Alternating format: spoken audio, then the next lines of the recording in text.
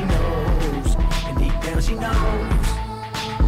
She knows, and I know. What's going on, everybody, and welcome back to Run It Back. I am your host, Jasmine Halliburton, and I am joined here today with Jon Grove on a wonderful, wonderful Monday here on Wildcat 91.9, and a lot of stuff to talk about, and depending how you think of stuff. To talk about. But it's one game, but a lot of stuff from that game. Yep, exactly. Just a lot to think of after one game, and it's not even the biggest game on the schedule, but we still got a lot to talk about. Exactly, because we've been waiting for this game for, I don't know, how long ago was January? Like 9 months ago?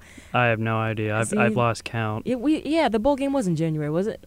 Yeah. It was in January. See, this is why we don't do math, y'all. We can't even count on months. But anyway, it's been a long. It's been a long butt time. Okay, that's how long we've been waiting for football, and that's how long we've talked about it all summer. And now it was finally here, and there's a lot of stuff to dissect. So thank you, everyone, for joining us here on Labor Day. I know y'all got the day off. I don't have the day off. I'll tell you, I never had no damn Labor Day off in my life. Okay, so it was never even a question that I was not going to be here. Okay, but I got to get things started off fast because we got a lot to talk about on this game. And, of course, if y'all don't know, if y'all was hiding under whatever rock y'all had, okay, K-State football opened up this past weekend against South Dakota and beat them 34-0. Yes, nothing. College football game where the other team did not score. I can tell you that does not happen a lot, people. And when it does happen, it's something to be applauded. And so I'm going to go through pretty much everything that happened. Got 3 phases pretty much showed up, some more than others. 3 phases of the game showed up more than others.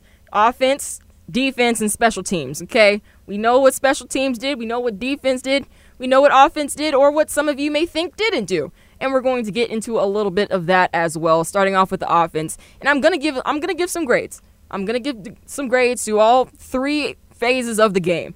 Starting with offense, that grade is going to be a B-. I know some people may not agree on why that would be a B-. Some people are probably like, it should be lower. I'm going to explain to y'all why I do not think it should be lower, okay? So we're just going to go over some stats just a little bit, just a tad bit.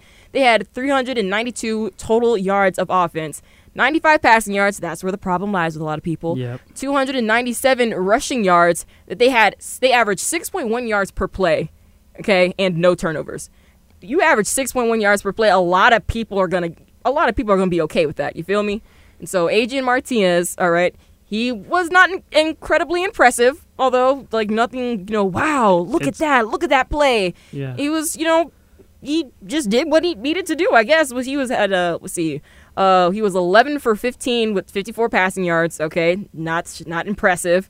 13 carries for 39 yards and a rushing touchdown. Okay, so he was leaving there with some, and that was going to be a rushing touchdown. Yep. And, of course, you had Deuce Vaughn. We ain't even got to talk too much about it, okay? 18 carries, 126 yards. He had a 39-yard touchdown run, averaged 7 yards per carry. Surprise, surprise, Deuce Vaughn doing what Deuce Vaughn does. And that's now, I do believe, 7 straight games of 100-plus rushing yards. I believe so, yeah. And then Malik Knowles, first play of the game, okay, 75-yard touchdown. That's the fastest touchdown in K-State history, by the way. Yeah. The first one was in, I think, 1988, and that took 11 seconds. This now replaces that for the fastest K-State touchdown ever. With 10 seconds. With 10 seconds. My goodness. I mean, that is nothing to be played with. Nothing to be played with. And you can kind of tell that Klein and the rest of the offense, they were preparing for this play for a while now. Like the script was almost perfect. And I mean, even on that touchdown by Malik Knowles, I mean, you gotta give a lot of credit to Deuce Vaughn on that. Just pancake block just there. with the overall pancake block. I believe a perimeter block is what they call it, but ultimately that was just completely savage. You can definitely see that he's gained a lot more upper body strength over the off season as well. So I mean, that right there, I was like, oh my gosh. Wow. I mean, that was the first thing I noticed because I was watching the game up for the observation deck, literally the highest point you can watch a game.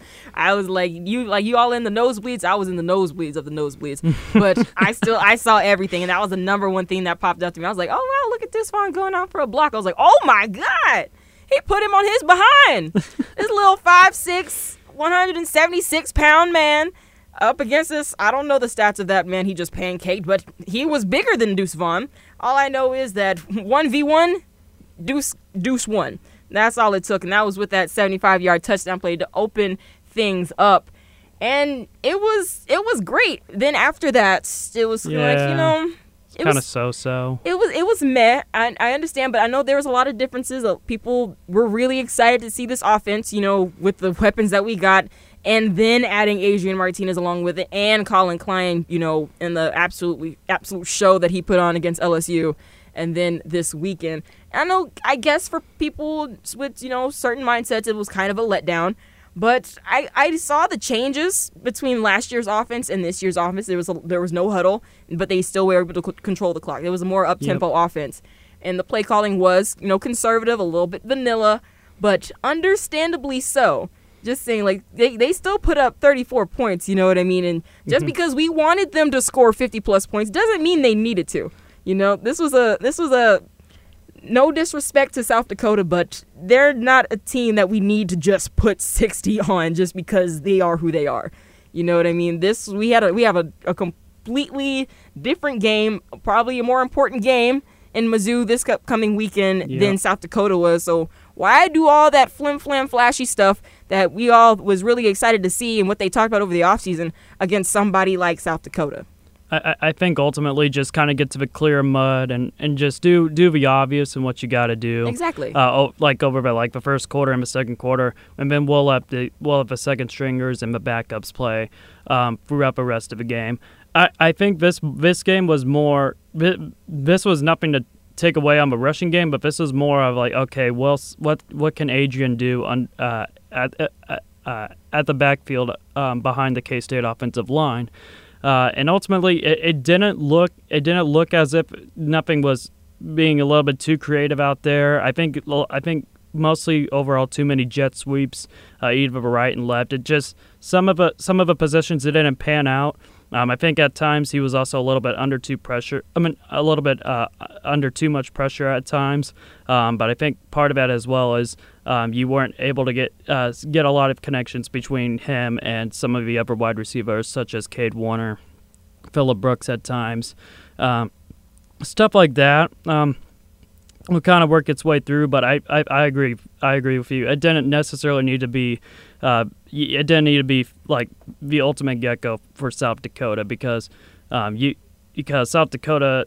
I mean, you like you mentioned, they have no business to be competing. It will be like K-State will ultimately be fine. It's not going to take too much hassle. Don't just add on to the amount of pressure for Adrian Martinez to 6. Exactly. And here's Coach Kleiman talking about how he has no concern for the passing game. So if you guys out there are concerned, I know who y'all are because y'all tweeted it. Okay, if y'all have concerns, please listen to the coach that he has no concerns. It didn't quite find its footing, no, but I think we can shore that up and clean that up. I'm not concerned about it at all because I've seen us operate at a really high level, throwing the football all through fall camp, and it's something we'll just keep working on. But I'm not concerned about it. But we need to throw the ball. We need to continue to be more efficient. See, how I was watching this offense go about, because y'all have heard me before, the thing that I was most excited to see was the wide receivers, to see how it's changed, because, in past years, this is not a wide receiver-friendly offense. It never was. The running back and the tight end were going to get most looks before they even get to their progression to the wide receiver. That's just always what it seemed like. Your safety blankets are always going to be Deuce Vaughn or whatever tight end is in the game right now, never the receivers. So that's what I was looking for this past weekend. And I kind of... There was times where I know Adrian Martinez was being a little bit timid, playing it I guess fairly safe. He wanted just a completely clean game, and I understand it's the first game of the season, new place, new vibes, new fans. You never know how they're gonna react to stuff, like you knew Nebraska was gonna react to stuff. It's kind of like refreshing on expectations a little bit. Exactly. A clean slate.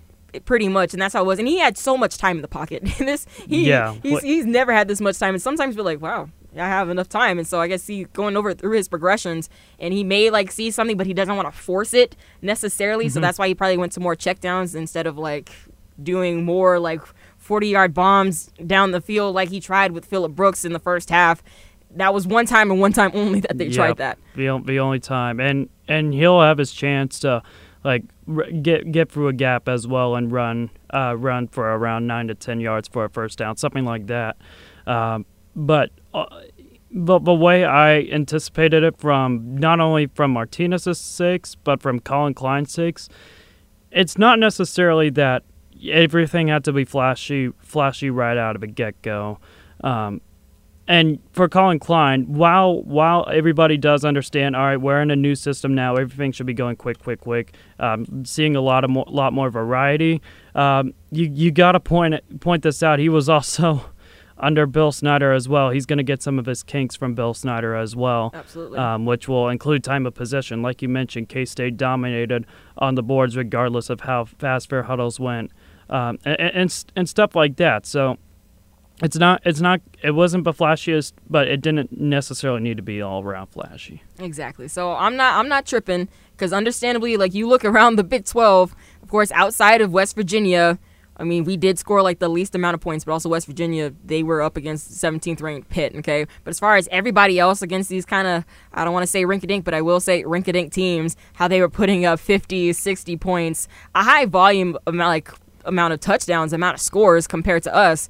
But I still see what Colin Klein is doing, because they even talked to some of the players. Deuce Vaughn even said, like, yeah, this is not all that we have. I know, like, Coach Klein, he's kind of keeping stuff in a little bit for next week, for conference play. You know, they're not going to just like go all willy-nilly trying to score 63 points on some rinky-dink team that 34 would have been just fine. Like, this is an NCAA 14 on what is it, like high school mode or something like that.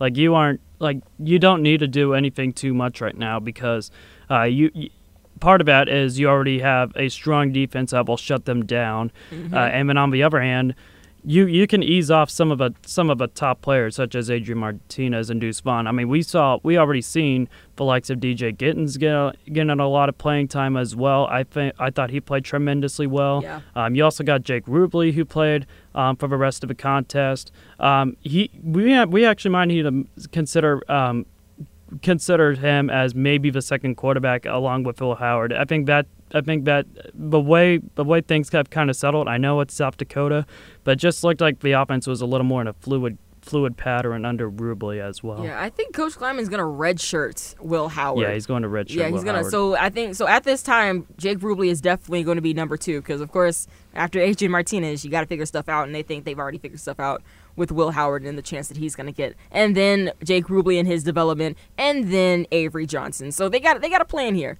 They have a plan with their quarterback system within the next upcoming years. But I do want to ask you this, John. Outside of the obvious players, who are you looking at in this game, and who kind of impressed you a little bit? I might have to go with DJ Gittens. I mean, everybody was talking about, oh my goodness, Deuce Vaughn. He's going to just completely shred everything. He's a one-man job. I mean, everybody was saying that for the offseason, and everybody was curious to know, all right, who's going to be the second backup for behind Deuce Vaughn. And DJ Gittens put up some pretty good numbers for his first game. 57 yards and a rushing touchdown. I believe that's, what was it, 11 or 13 yards, something around the neighborhood. He averaged 9.5 yards per carry. 9.5 yards per carry. That's still really good for a player to like get everything settled in, just stuff like that. But that's I don't know. I just thought in terms of the offense, DJ Gittens really got me sold early on. Yeah, we heard a lot about DJ Gittens in the offseason, because that question was being raised. Who was going to be the number 2 back behind Deuce Vaughn? And that was a really important question to ask, because as much as we love Deuce Vaughn, we do not need him to get like 30 carries a game. Yeah, that's not sustainable. Doesn't care how durable he is. That's just something that's not sustainable. And at times with, like last year with Joe Irvin, sometimes you gotta take out Deuce in order for opponents to not anticipate what to expect. Exactly. And I think part of that for South Dakota, I think South Dakota was kind of an example as well, since they kind of knew how I'm surely they were taking a lot of blueprint notes all around on Deuce Vaughn, but DJ Gittens kind of took them by surprise at times, and Like you said, 9 yards per carry. That's some great work. Exactly. And I like how they're going to use him because DJ Giddens, he's not unlike Deuce Vaughn, he's not small. He's 6'1", 212 pounds. And he's a boulder too. He's a boulder. He can get through many defenders. Break some tackles. That's right. When you actually are in a third and short position or a 3rd and 2, 4th and 2. Granted, I know you have a lot of trust in Deuce Vaughn, but let's look back at the Texas game when if there was anyone you were going to just spontaneously throw in the Wildcat, it would probably be DJ Giddens compared to Deuce Vaughn because we saw how that worked out with Deuce Vaughn, unfortunately, in the Texas game. And that's what we've said before, was the straw that broke the camel's back with Coach Messingham. That Texas, I think that was twice they did the Wildcat with Deuce Vaughn. Twice it didn't work. And it didn't work. Texas kind of a lot of schools in general were kind of catching on to Coach Messingham's concept. And I think the main thing to take away from Colin Klein is, okay, sometimes you're going to get some moments that are somewhat to be expected. Like you're going to have to get some strong moments out of Vaughn, Martinez, Knowles, stuff like that. But you got to embrace more variety, more vibrance along with some of the newer players. And I thought DJ Giddens was a perfect example of that, without a doubt. Absolutely. So that was the offensive segment. We're going to get to the defense next, and you're going to listen to the grade that I gave them. So please stay tuned. We're going to be right back after this short break.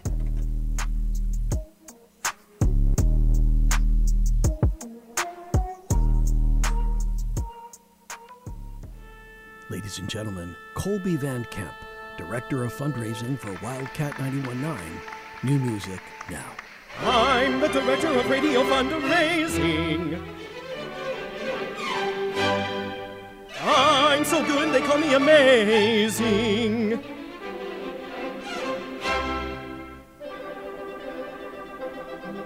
I'll take a bank check.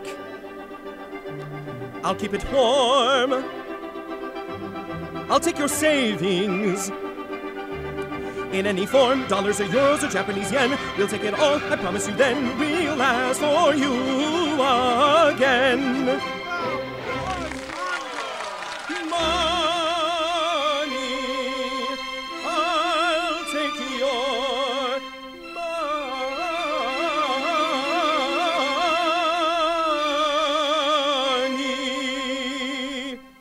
All right, well, I'm convinced. Let me just get my wallet. What's that? Hey, that's my wallet. Your wallet? Hey. Oh yes, I'll take your cash, I'll take your cheese. Pull it out now and give it here, please. Bitcoin is fine, we'll take a check. Pennies and dimes, what the heck? I'll take your wallet, so hand it here, please. All of your cash and all of your cheese. Donate now, donate now, donate now, donate now. Officer, that man stole my wallet. This is the part where I sing really fast. Take a deep breath, must make it last. Case it is broke, as everyone knows. We have no money and that really blows. I'm on my knees, begging you now. We need the cash to teach students how to be on the radio all day and night. We need your help, so join in our fight. Go to our website, how you ask how. Wildcat919.com. Click donate now, donate now, donate now. To Wildcat 91.9.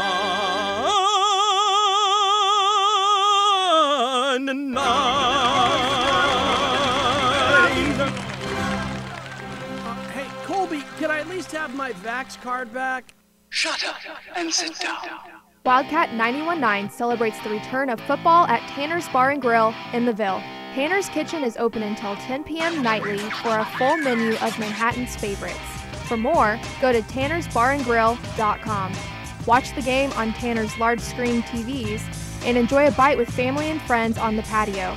And thank you, Tanner's, for your support of the next generation of K-State media stars on Wildcat 91.9.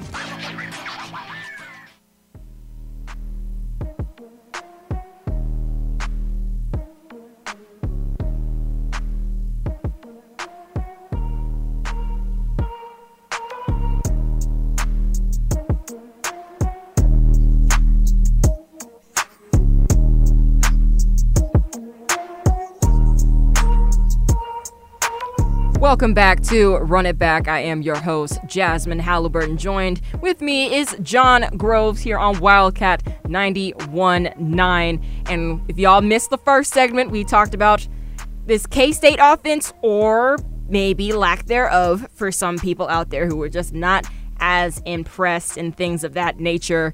We talked about the goods. We had about 200, almost 300 yards of rushing. Boom. Yep. Great.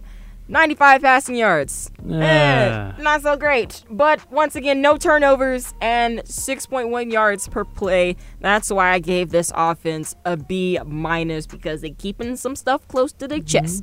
And I understand that everything is supposed to be meant to be shown to other schools when we're playing somebody like South Dakota. Okay, this ain't no Alabama. This isn't no top 10 ranked Oklahoma or Oklahoma State or Baylor. You feel me? You gotta keep things a little bit quiet when you're playing these type of teams, and maybe let it rip a little bit against Mizzou. And who knows? Depending how the game goes this weekend, they might not even show everything against Mizzou either. So we're just gonna have to see. But John, you wanted to say something about Taylor Portier.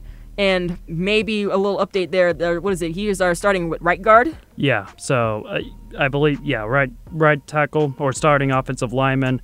So he left the game early with a lower body injury. He was unable to return. It looks as if how long he'll be out is kind of unknown. We'll see kind of what happens there, but he won't be available from what the depth charts is against Missouri next week, from what it appears, which is kind of a bummer too, considering that he missed the entirety of last year as well. Yeah, hopefully, I hope and pray that he's okay, and that whatever the injury may be, that it is limited and that he can come back very, very soon, because it sucks that he was a bright spot. He was really he was a bright spot in that offensive line that was already pretty impressive to me already. So we talked about the offense. I told y'all I gave them a B-. Now, moving on to the K-State defense. My goodness gracious, absolute mob. That's y'all feel me? Mob. But mob lynch. Yeah, exactly. Lynch mob, or is it? Yeah, it is lynch mob, but I prefer saying mob. But they allowed only 207 total yards from South Dakota, okay? 139 passing yards, 131 rushing yards, only allowed 3.9 yards per play. They had 1 turnover, 0 points allowed, 10 tackles for loss. They held South Dakota 0 for 4 on 4th downs, and 4 total sacks. And for that, applause, and I give them an A-. Yes. Yes, an A-. Hey, I'm telling you, I'll explain. I promise you, I'll explain. All right. But of course, anytime you hold anyone scoreless, you're gonna get an A regardless. Okay, that's first and foremost. I mean, it is difficult to shout out anybody in college football. I mean, given it's South Dakota, but especially during garbage time, where you could possibly kind of have your younger players kind of give out a little bit, kind of fade, and have the other team scratch and claw their way to the end zone in like the final few minutes for a garbage time touchdown. And K-State didn't allow that. Yeah, they got close. They got close, but no cigar. Exactly. They had. Well, you said this before. It was like 8 minutes and 29 seconds into the third quarter that South Dakota State eclipsed 100 yards. Yeah, I believe that's over halfway through the game. Midway through the third quarter, I believe. And at that point, they were really getting in the second and third strings, and of course, in the fourth quarter, especially late in the fourth quarter, it was all third and fourth strings. Like, Coach Kleiman had a total of 66 different guys play this weekend. Not a lot of coaches can say that. And then the defense held up. Granted, they gave up a lot of yards the last couple of drives from South Dakota, but no points still were allowed. So beyond impressive from this defense. And speaking of, let's hear from one of the defensive bright spots, JUCO transfer Kobe Savage, on what he thought of this defense. I feel like we did really, really good on our third downs and limited explosive plays and little stuff like that. But we still need to fix key details. And in order for us to be the best, we need to keep playing like we're the best. See, so not even in their eyes, nothing was ever fully perfect, and I understand, and I will still get to that and why it was an A- and not necessarily an A+, but still going through some of the stats. Obviously, you had Felix and Udika Uzama being King Felix like he does. He tallied the Wildcats' first sack of the season. He had 3 tackles, 3 solo, 1 sack, 2 tackles for loss, a QB hit, and a forced fumble. Then Desmond Purnell, he's one of kind of those second string guys getting some playing time due to injury in the defensive back position group. Yeah. He had 3 tackles, 1 solo, and a half tackle for loss, and we'll get to the other stuff that he did with special teams. Okay, applause. Then Sincere Mason, 2 tackles, 2 solo, an interception. He tallied the first interception of the season for the Cats. Then Kobe Savage, 2 tackles, 2 solo, 1 tackle for loss. Julius Brent, 3 tackles, 3 solo. So the dudes who you thought was gonna show up did exactly that, and then them boys was hitting. They was absolutely hitting. And that's why Kobe Savage, and like, to me, he's a person that impressed me the most outside of the obvious. You know, I like what he was doing.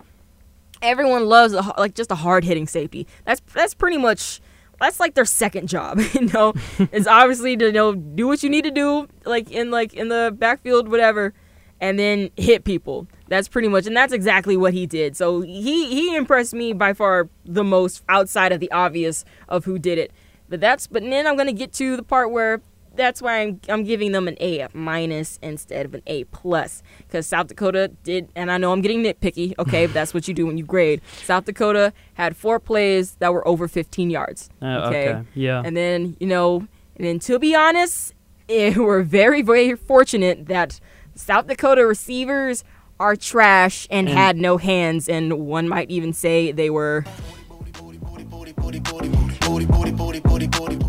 I was hoping I would be able to get that in here today, but they were not impressive. Okay, they was booty. Yeah, they was booty. There was a lot of drops. Okay, I wanted, because I was rewatching the game, just kind of periodically looking back at it while I was trying to do some homework and stuff like that.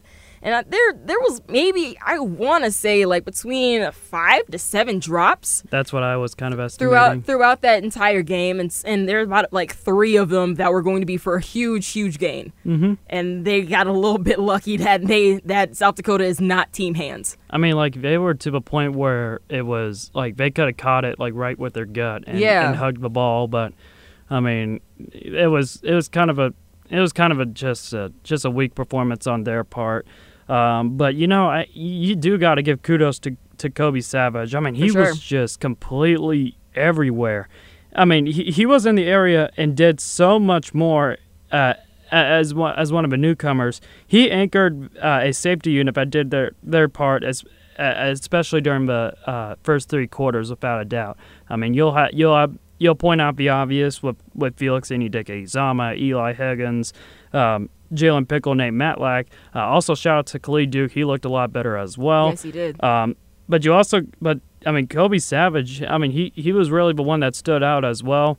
Maybe you could also throw Brandon Mott to a lesser extent as well. Sure. I think all around it was all around a great defensive effort on their part. But you're right. Giving up a few 15-yard plays by South Dakota, I'd probably drop that down a little bit. Exactly. That's the only reason it's not an A+. But I said, it's still an A. You shut out anybody in college football, you're going to get an A regardless, and that's where I'm at. And then, of course, like you know how teachers do, they see what your work is, and then they take what's kind of went wrong. Okay, and that's it. That's nitpicky. I know it's not a lot, but that's what happened. They had a lot of drops, and the drops that they didn't get, it turned out to be some pretty good gains, or they just was able to pop open a good 15 to 20 yard run, at some points during the game. It sporadic. It was very sporadic. It was definitely not consistent. There wasn't that mentality of that bend don't break defense that may get a little bit later into the season with a little bit better teams and more offensive powered teams. But as of right now, it was still pretty good. But I'm just saying, if these guys had much better hands, and I know there was one deep shot, I want to say either late in the 3rd quarter or early in the 4th, that it was 2 wide open guys running down the seam, and the quarterback just missed them. There was some miscommunications, and there was about every few plays or so, about every 3 times in a quarter, there was some miscommunication that went on that could have been a big play, or that was a big play from the defense. I mean, if I was Carson Camp, the quarterback for South Dakota that game, I mean, I would just been completely annoyed. Just the connections overall were not there. They weren't. They were not there. And he was throwing some pretty good balls. Yeah, he was throwing some great balls. And his receivers were just dropping them. That's just easy passes were being dropped from South Dakota, and that's what got them behind the chains a lot. That's what got them to try to go for it on 4th downs, but then the defense was absolutely shut that door right in their face.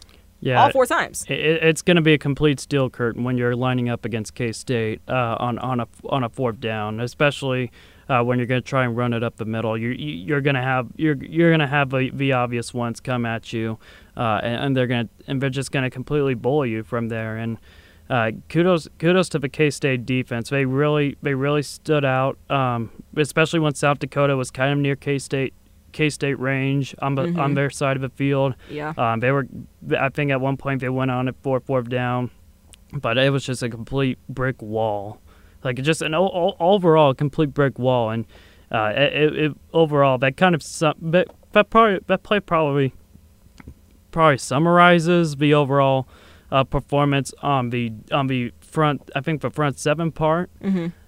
So.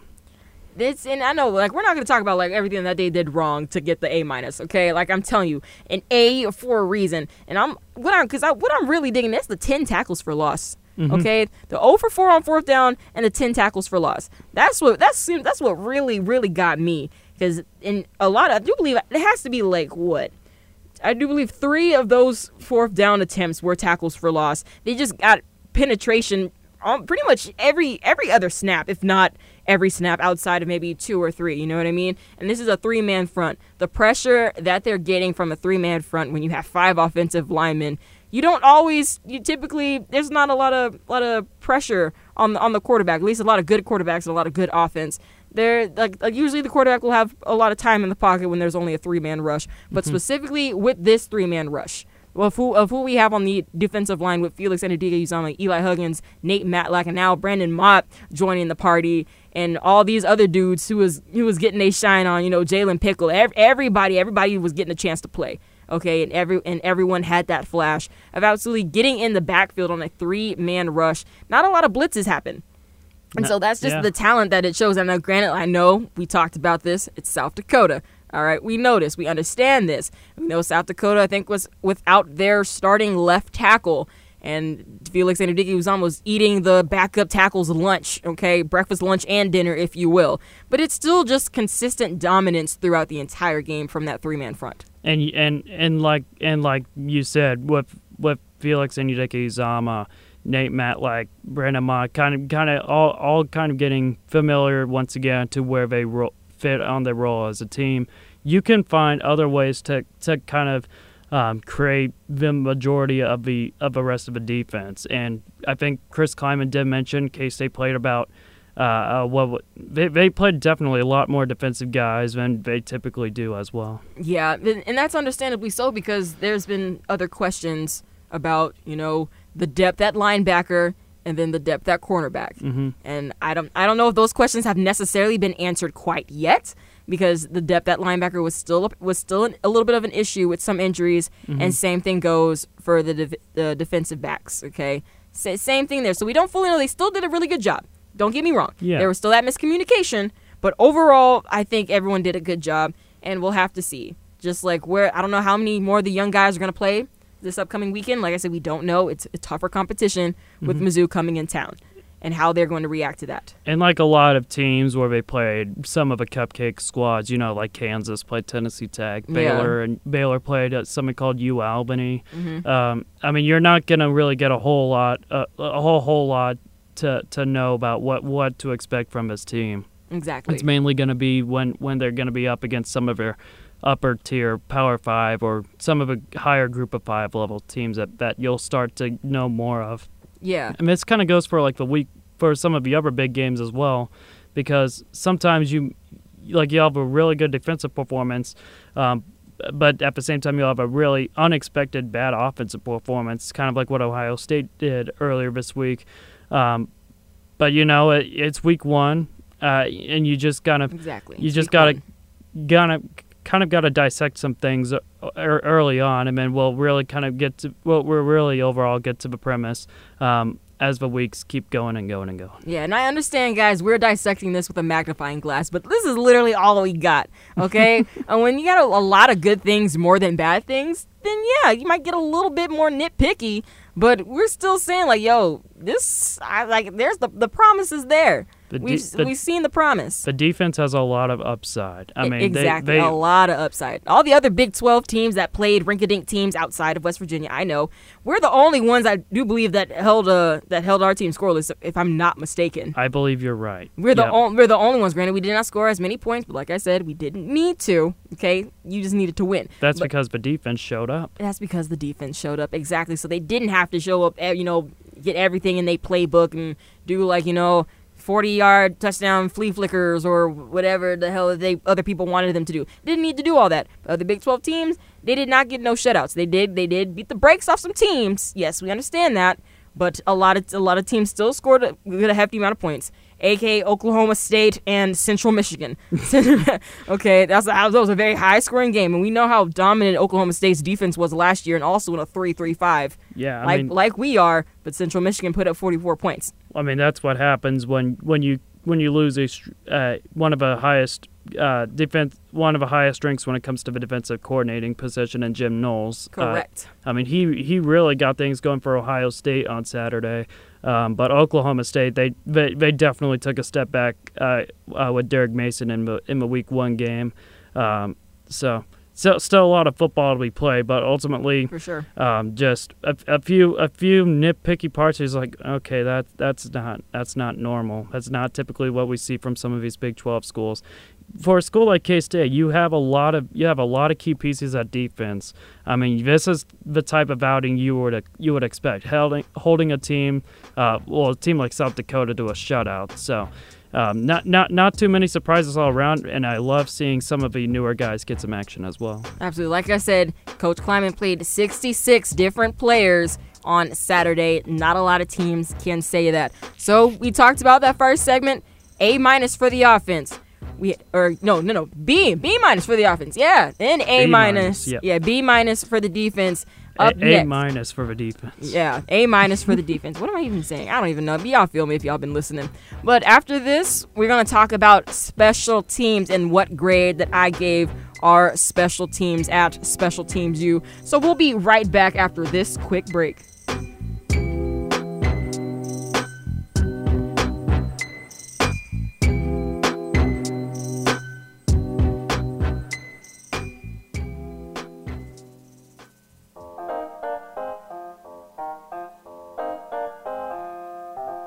Hello, this is former football Wildcat head coach Bill Snyder.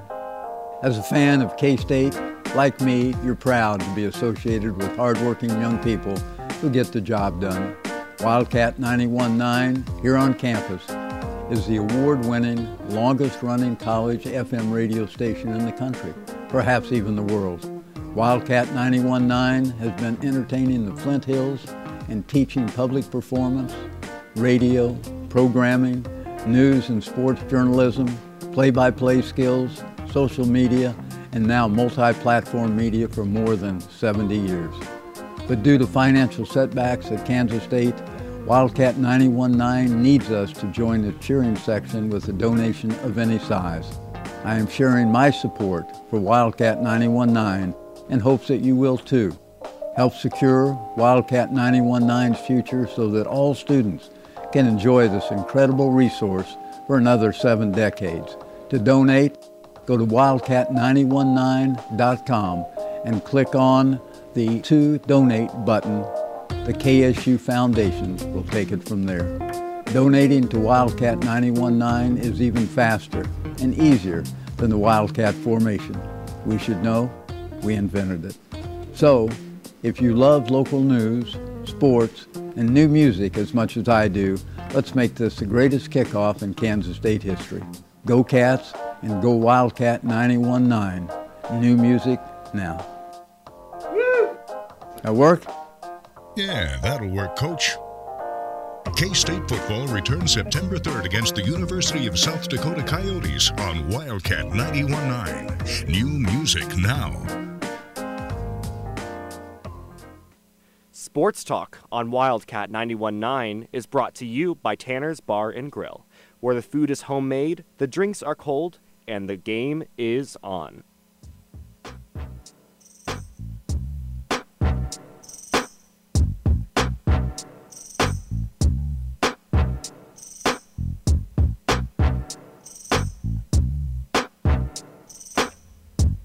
Welcome back to Run It Back here on Wildcat 91.9. I am your host, Jasmine Halliburton, and I'm joined here tonight with Jon Grove. Hey. And we talked about, I don't know if y'all missed it, just in case y'all missed it, okay, we were giving grades out to K-State football with offense having a B minus, giving the offense a B minus, okay.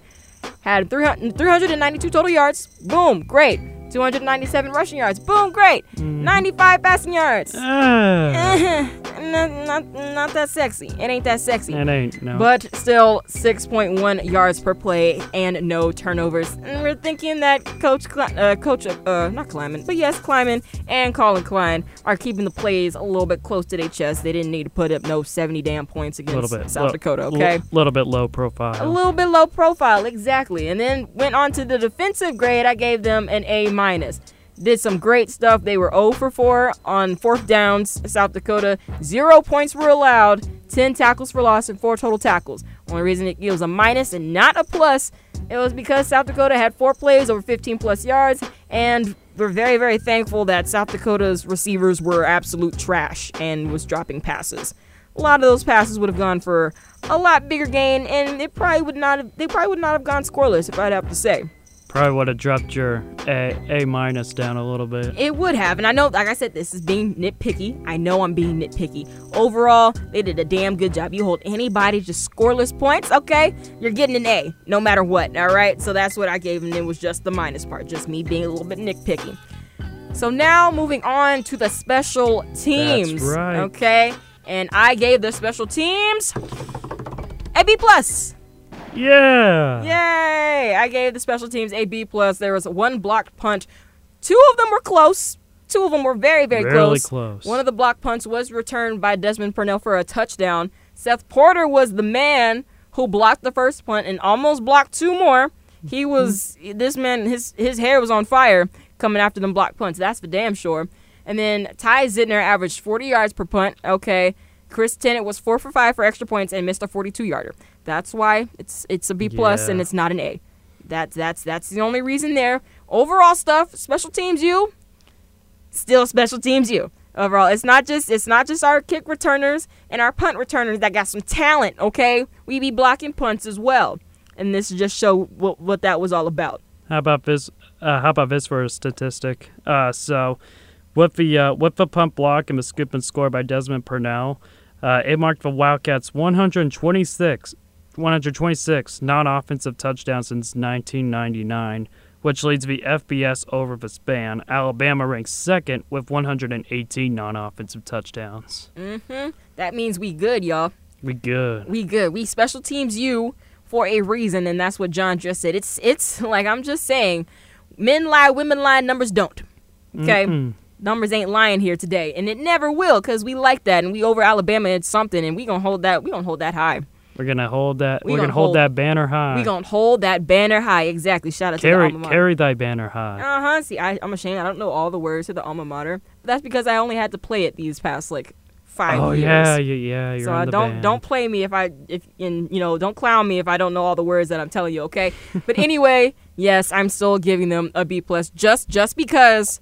The missed extra point and a missed 42-yard field goal. That's it. I know there was one moment that the coverage team, the kick return team, gave up about 30 yards to a kick returner for South Dakota. Yeah. That was that before the halftime? I think that was right before halftime. Yeah, that was right before halftime. That also went into it as well. He got 30 yards on that return. There were some missed tackles. It was poor angles and missed tackles, and it ended up Ty Zidner getting the tackle. Okay, I know. You'd never want your kicker to have to tackle somebody, because that means he was the last line of defense. That's it. So that's why I'm giving special teams a B+. But and I was thinking about this before the show, that still shout out to Seth Porter, because he had 1 block, 2 of them were close, and to be quite honest with you, if Coach Klyman had the option of just to keep going after them on every punt, that'd be such just like disrespect to South Dakota if they went after every punt, because knowing that they would probably block every point or every punt, or at least every other punt. So good for him to kind of back off a little bit, because if he didn't, that'd be just unhinged behavior. It would be nasty work from Coach Klyman if he just kept just kept sending Seth Porter out there to block punts because you know damn well he was probably gonna get way more than just the one when he even almost got two. You still send the guys up there, they were gonna be blocking punts all game. So good on Coach Kleiman to not be disrespectful. I don't know if it was me, I would have been very disrespectful, and I would be all for that nasty work of trying to block every single punt, even though after we blocked one and almost blocked two more. That's just me. He put on. That's just me. He put on the brakes. I would put on some more gas. He did. I guess also part of the I want to see what the offense can do. You know what I mean? This is why we're like after the blocked punt, they backed off. He wasn't trying to get another one at least for a couple more possessions to see what the offense got. Pretty much put South Dakota in a little bit more shell shock than expected. Yeah, that's exactly a lot more shell shock than expected. But I mean, hello, special teams is like I said, it's more than kick returns and punt returns. You feel me? Mm-hmm. It's a wide range. It's a bubble. A lot of teams consider like special teams as their third fiddle compared to the offense and defense. Mm-hmm. We have it up there with the offense and defense. I mean, it's been built by Coach Snyder back in the 90s. Yep. And it's continued to just continue to rapidly just surprise people with the amount of variety it has. It does, and people, I know some opponents are still surprised because it still finds a way to happen at least once or twice a season.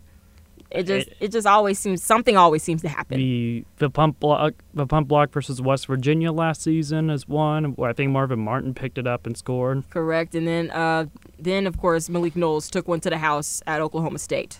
Right. Oh no, he took one against Oklahoma too. Oh, and Oklahoma too. See, at the very least twice a season. Something happens with Special Teams U being Special Teams U. That's why K-State earned the name Special Teams U and nobody else. There's DBU. There's quarterback U. There's STU. Where's STU? We STU, exactly. No one's touching us. You feel me? You just named off the stats. I tell you, men lie, women lie, numbers do not. We're too special. We are too damn special around these parks. So we went through everything. Offense, giving them B-. Defense, B+. Gosh, I never remember what I gave the offense, damn it. We just talked too much. Yeah, B- offense. Defense, A-. Special teams, B+. So boom, boom, boom. Now they're preparing for Mizzou. And we talked about Mizzou a little bit. We talked about our defense. Mizzou was facing Louisiana Tech and gave them a good shellacking. Beat them 52-24 as they had 558 total yards and 323 rushing yards. And I think if I'm reading this correctly, Louisiana Tech only had 8 rushing yards. Oh, 8. My gosh. Yes, I don't know if they just that. I don't know if they just, that damn. I was able to do it again. I don't know if they just that booty to have 8 rushing yards. I don't know. I didn't watch the game. Y'all could probably give some context better than I definitely could. But yes, they had LA Tech had 8 rushing yards, 5.1 yards per play, but they had 336 passing yards, 344 yards total.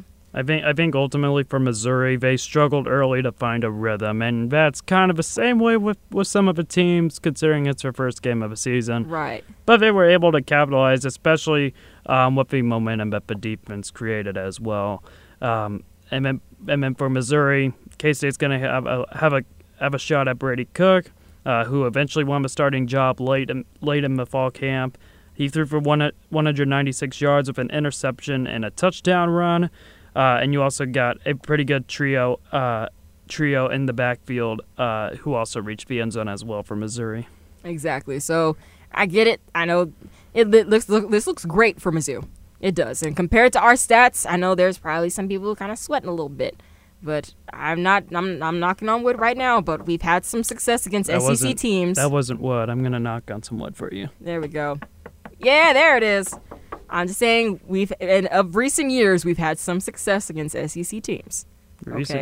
And recently we've had some success. Oh shoot! We'll talk about you. My throat's a little bit scratchy. I know. Y'all might want to go cry in that po' boy. We'll talk about that in at least a little bit if we got the time. But yes, okay. Mizzou they racked up a lot of yards. But they gave up a lot of passing yards. Mm-hmm. We did not have a lot of passing yards. Okay, so I think that this will give us a chance a little bit to show what we got. Like I said, there was Coach Klein was keeping some plays a little bit to the chest. We weren't really going to be throwing a lot. And the times that Adrian Martinez did throw, of those 15 times, literally one of them was over like 10 yards, and that was incomplete. So we'll just have to see. Where they're gonna be in the lab. They're gonna be running things down through practice. I think everything will be fine. They're gonna look through film. It was game 1. It was week 1. Things are never supposed to be pretty. And considering, I think overall, the overall grade I'm going to give, I think, what is that average, like an A-? I think the overall average is an A. K-State football gets an A, okay, people? So, all right, we went through everything. Went through their offense, defense, special teams, and what they got going on for Mizzou this upcoming week. But we have like 6 minutes left. But we can talk about, I don't know if y'all watched that Florida State and LSU game last night. Amazing. Surprise, surprise, both of them are unranked, but they was given the red carpet on everything. They were playing at a neutral site, and I don't know how neutral it is, but they were playing in the Caesar Superdome in New Orleans. And that was, oh my goodness. John, please. 2 minutes and 15 seconds of chaos in the fourth quarter. I mean, it started with, I think it was like 24-17. LSU forced a 3-and-out. Florida State punts it away. And then LSU must have punt return. Florida State recovers it over at the 1-yard line. All they had to do is kind of seal the deal. Like, they didn't have to take, they couldn't take a knee, but they could have just, like, ran a few more plays and wind the clock down. And then eventually they muffed the punt, because I think they went with a triple option. Yeah, and he pitched it to the running back, and he fumbled it. Yep, he muffed it. I mean, LSU just miraculously went 99 yards, and then some crazy chaos. Of course, it's the Big 12 refs officiating this game. You're going to have Big 12 refs creating chaos like always. So they had one untimed down with 1 second. And then Daniels, I believe, who comes from Arizona State. Mm-hmm. He froze a touchdown pass with no time on the clock. So I was like, okay, is LSU going to go for 2, or are they going to go for field goal? Personally, I would say go for 2. You got to have the balls to kind of start things up on the right track. If you're Brian Kelly, he kind of chickens out a little bit, takes a field goal. So, okay, anticipating overtime. But LSU's coverage on that field goal was so bad. Yeah. They did not catch the guy coming from the left side. They had like 3 guys typically. One was slightly covered and pushed him out of the way, and then there was 2 guys coming in to the same gap practically and got a hand on it. It's like it's a 1-on-2 situation. Exactly. And the guy who was and the left tackle for LSU, I believe, left offensive tackle, something like that. He tried to go for the guy when he should have gone for the other, but it all didn't pan out.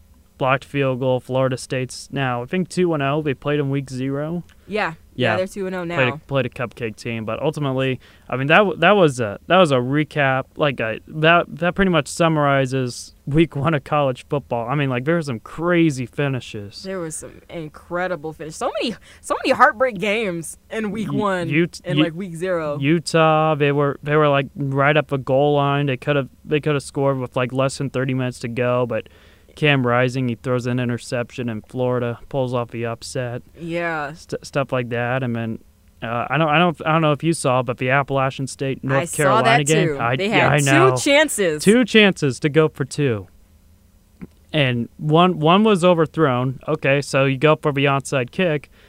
The thing that North Carolina messed up on is that they recovered, but then they also took it to the house. Mm-hmm. With still plenty of time left. So Appalachian State, they ran it down the field, and then they scored. So, okay, all right, surely they'll get this one. No, it didn't happen. I was really rooting for Appalachian State. Me too. I mean, I wanted little brother to prove big brother wrong again. I know. And, like, the final score? It was like 63-61. Let's see. No defense. No defense. Yeah. None of that. It was, oh, goodness. I was just like, well, how are you going to let somebody score? How y'all both going to let somebody score 63-61 points in the first game? I don't know what y'all talking about then. But, yes, no defense in that game. But then there was another one that was kind of like, it was NC State and East Carolina. Yeah, East Carolina. Yep. Yeah. Had a chance to win on a game-winning field goal, but no, they had a chance to tie it. Because they scored a touchdown and the field goal kicker, he missed it. Mm-hmm. And then of course, in the most East Carolina fashion way, they lose on a field goal. Oh my gosh! It was like, what? It was like a 42-yarder, wasn't it? 42-yarder. It was a manageable field goal, but I feel like 42 yards is asking a lot in college nowadays. I don't know. Going back to the Appalachian State game, though, like when you see Appalachian State going up against a Power 5 team, you're just expecting the unexpected at this point. Pretty much. That's because Appalachian has proven that they kind of like that they sometimes. They can fare with the big dogs. Absolutely. Well, I say this all the time, and I will say it again. Time flies when you're having fun. Thank you guys so much for listening in. We'll be back next Monday. John, please hit everybody with your socials. So it's at Jon Grove 02 on Twitter and Instagram. You can also follow K-State Game Day on Instagram as well. And I'll kind of wrap this up with one of the podcasts that I run, but my catchphrase is typically Cats by 90. Cats by 90, baby. And you guys can follow me on Twitter at JaysWittit2. That is JaysWittit, then the number 2. Please tune back in to Run It Back next Monday as we will cover the next game that's going to happen with K-State against Mizzou. That is an 11 a.m. kickoff on ESPN2, if I am not mistaken. So please tune in, and we will see y'all then. This has been Run It Back on Wildcat 91.9.